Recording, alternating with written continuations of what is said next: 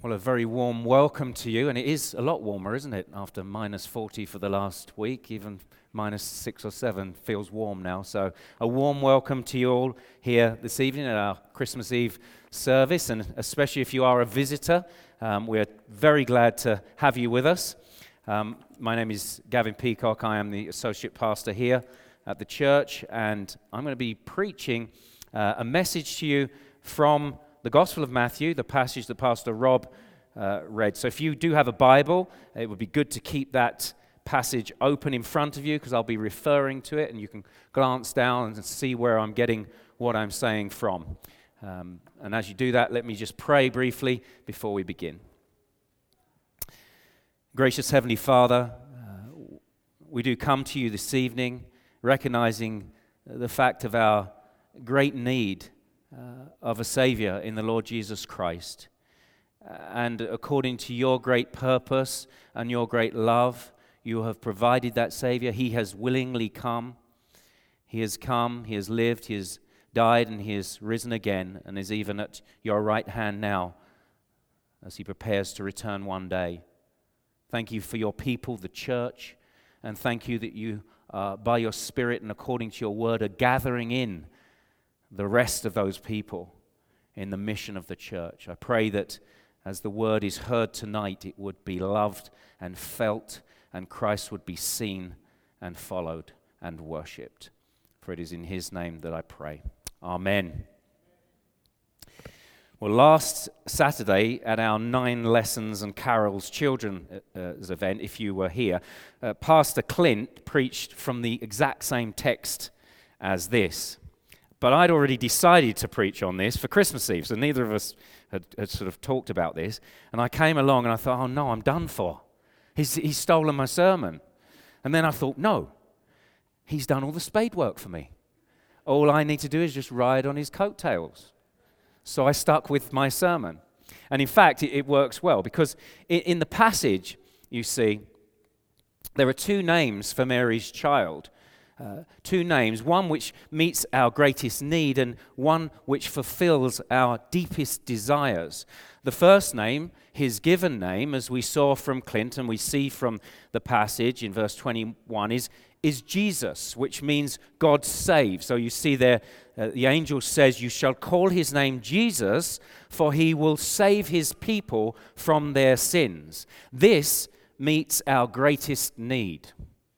Salvation from our sins. The second name is from the prophecy in Isaiah that Pastor Rob read, and it is Emmanuel, which means God with us, or God is with us.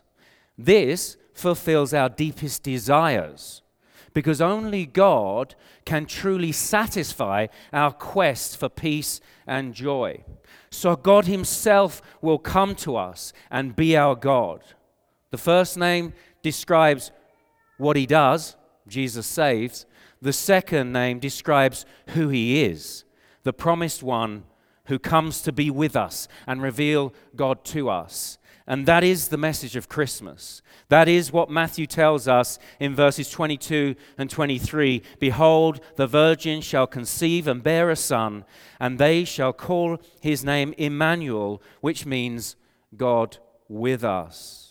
And notice that Emmanuel is from the Hebrew Emmanuel, and it translates in Greek, God with us. And this is important because it indicates to us that Jesus will come for both Jews and Gentiles, for people from every nation.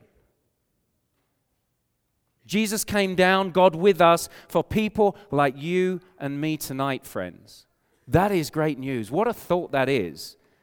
Emmanuel, God with us. God comes to be reconciled to us. This is our greatest need, and He fulfills our deepest desires. Because, you know, there is a great hole, there's a great dislocation, there's a great alienation in our lives, in all of our lives. And for many, Christmas draws attention to that hole, the hole that nothing can fill, that hole in your life that you feel when you realize it's the first Christmas without a loved one who's died. That alienation that you feel as you look around the table and you see a space that a father or a mother should fill but doesn't because of a broken home. That dislocation you feel as you sit with family and you eat and drink and smile, but underneath there are undertones of hurt and bitterness. How many of us here have difficult, complicated family relationships? It wouldn't take much for me to scratch the seemingly happy and well put together veneers of many of you here this evening to expose this hole in your heart and to see how you've sought to fill it and soothe the ache in education, vacations, qualifications, vocations. But of course, nothing lastingly fills that hole and fixes that sense of alienation and dislocation that we all feel. There's a ceiling, isn't there? There's a ceiling of satisfaction or a level of anesthesia that you feel, and then the pain returns. It always does. Every person naturally suppresses the truth about God, even as he's revealed himself in his creation. The Apostle Paul tells us this in Romans 1. But even so, the church father Augustine is right when he prays, "You have made us for yourself, O Lord, and our hearts are restless until they rest in you." You see, there's a restlessness of the soul, isn't there? Maybe you feel that this evening. A hole that can only be filled by God. And so in his marvelous love, the uncreated creator has come down into his creation in order to make a new creation of his people. Enter Matthew 1:23. Emmanuel, God with us. The Apostle John puts it like this, "And the Word became flesh and dwelt among us, and we have seen his glory, glory as of the only Son from the Father, full of grace and truth." Because it is not ideologies or education or finances that bridges the gap and satisfies that deep ache. It's the person. It's the person of the Lord Jesus Christ, the Son of the Father. See, that ultimate hole and dislocation is because of the alienation between God and man. Our sin separates us from a right relationship with God. So Jesus comes down, God incarnate, and makes a bridge back to God, as it were, by saving his people from their sins, thus bringing sinners to God. You see, Jesus was born to die, born in a manger in order to die on a cross. That is where the saving act takes place. As the just wrath of God the Father for sinners is poured out on God the Son instead. On the cross, when Jesus cries out, as we read even later in Matthew, my God, why have you forsaken me?" Jesus experiences his Father's displeasure at sin as he stands in the place of sinful people. So there's no more judgment then for those who take Jesus as their Savior. Only the grace of God with us as Savior and friend. Now, this is a message for everyone here this evening, for all men and women, all boys and girls. Jesus knows you are desperately alone inside. You are not whole. You're not fulfilled. It's part of the judgment even of God upon your sin. And all the masks that you put on, and all the coping mechanisms that you use, all your successes and aspirations, your family, possessions and performance cannot take away the deep, hopeless sense of alienation you feel. It's why many of you here this evening may feel depressed or angry, fearful. You're masking and you're coping with the wrong things. But Jesus says to you tonight, he says, I know, and I've come, and I have died, and I have risen, and I'll not only meet your greatest need by saving you from your sins, I will fulfill your deepest desires by being with you and for you. You think you can satisfy them with these other things, but I alone can do it. I am the friend who will always be there and never let you down. I am the good shepherd who will protect you and guide you even in the deepest valleys. I always do what I say, and all the promises of God find their yes in me. And I promise I will be with you to the end of the age, which not only guarantees my presence with you, but my return to you when I come again to judge the living and the dead and take my people to be with me forever. What a story. What good news that is. What kind of love, friends, are we talking about here? That God would condescend and come down and take on flesh and die as a sacrifice for sinners like us in order to bring us to God? But this is the message of Christmas. This is the message of Christmas, God with us. But if that's the message of Christmas, what about the response to the message? What is your response? What's your response right here, right now, to Christmas? Well, did you notice that the message here is actually delivered to Joseph by the angel? Joseph is the one. Joseph's name's mentioned 4 times. It's mentioned more than Mary. Matthew is telling Joseph's view of Christmas. He was betrothed to Mary. In those days, a betrothal was almost as good as being married, yet he finds out that she is pregnant. This is going to be scandalous. Joseph had never been with Mary sexually, so how could this be? This is disrupting news for him to hear. And that's what happens when God breaks into your life. He disrupts your thoughts and plans. God doesn't do things man's way. And now Joseph, he's a good man. You see there in verse 19, he's described as just. He comes from a lineage of men who believed that God was sending a Savior. We see the genealogy of Jesus Christ at the beginning, there at the beginning of Matthew in verse 1.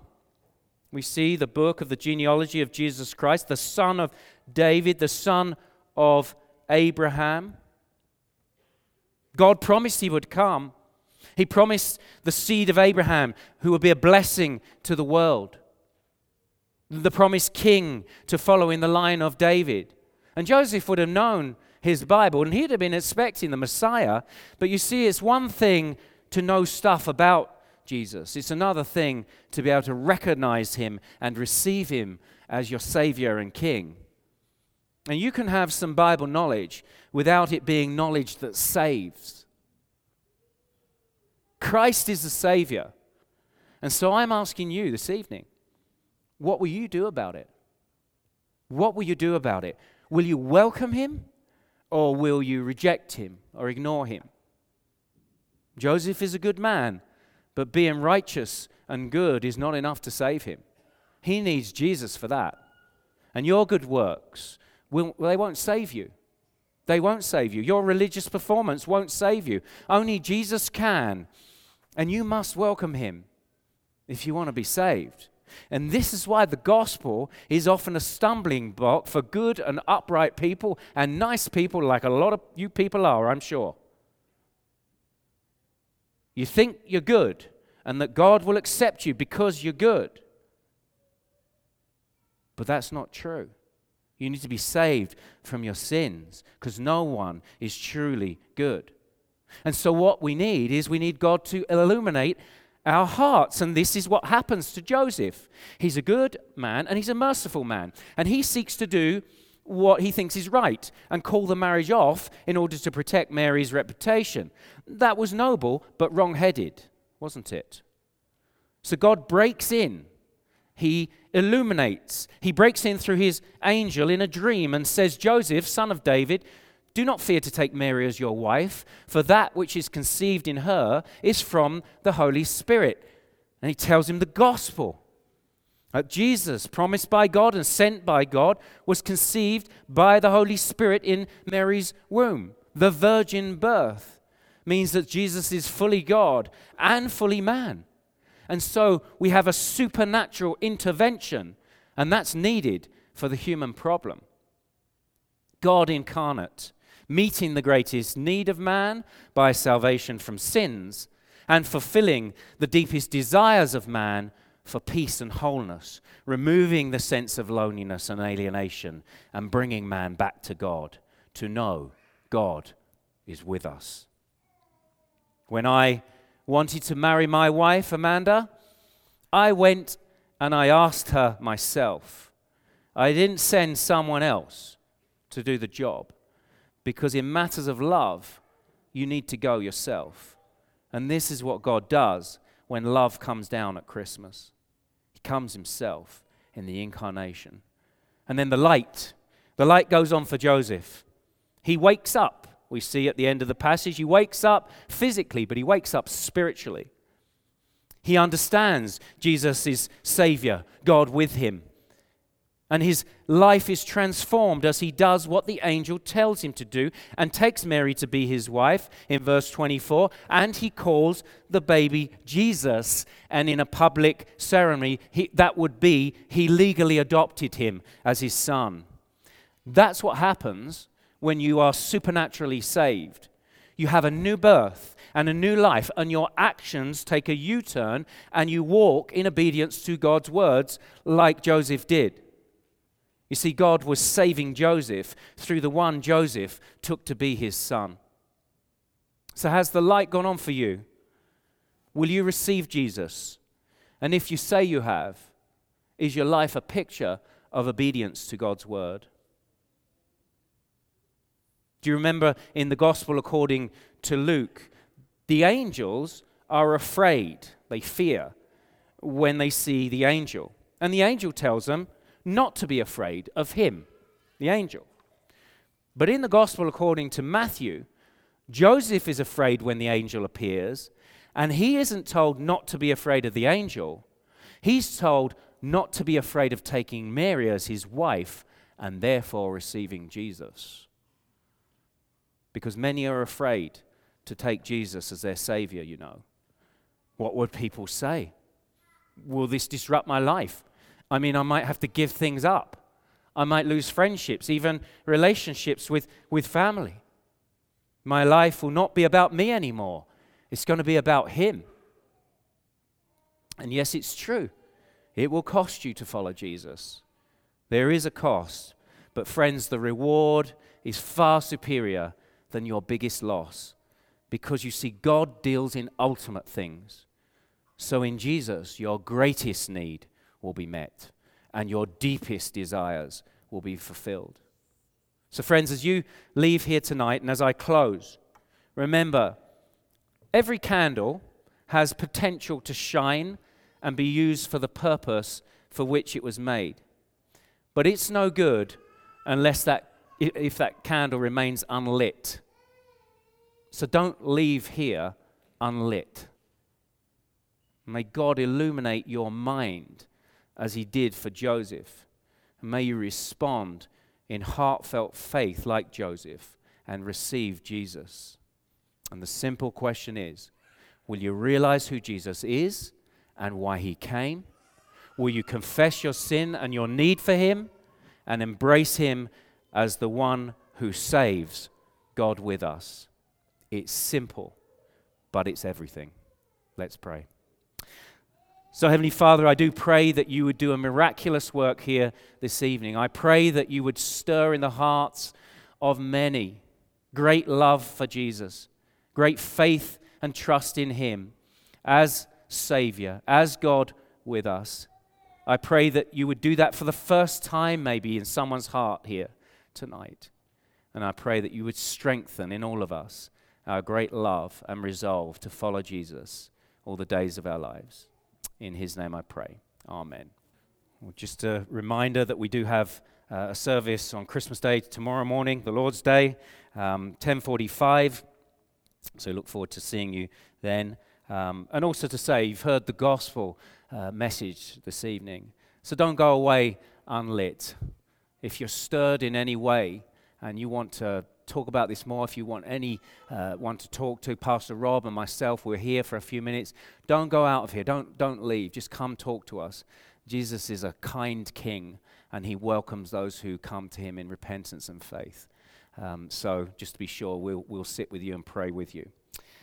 Just as a word of benediction from the Gospel of John.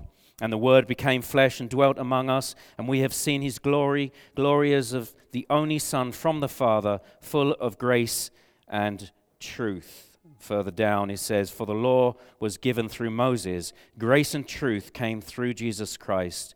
No one has ever seen God, the only God who is at the Father's side. He has made him known. He has made him known to us, God with us. Go in peace, you're dismissed.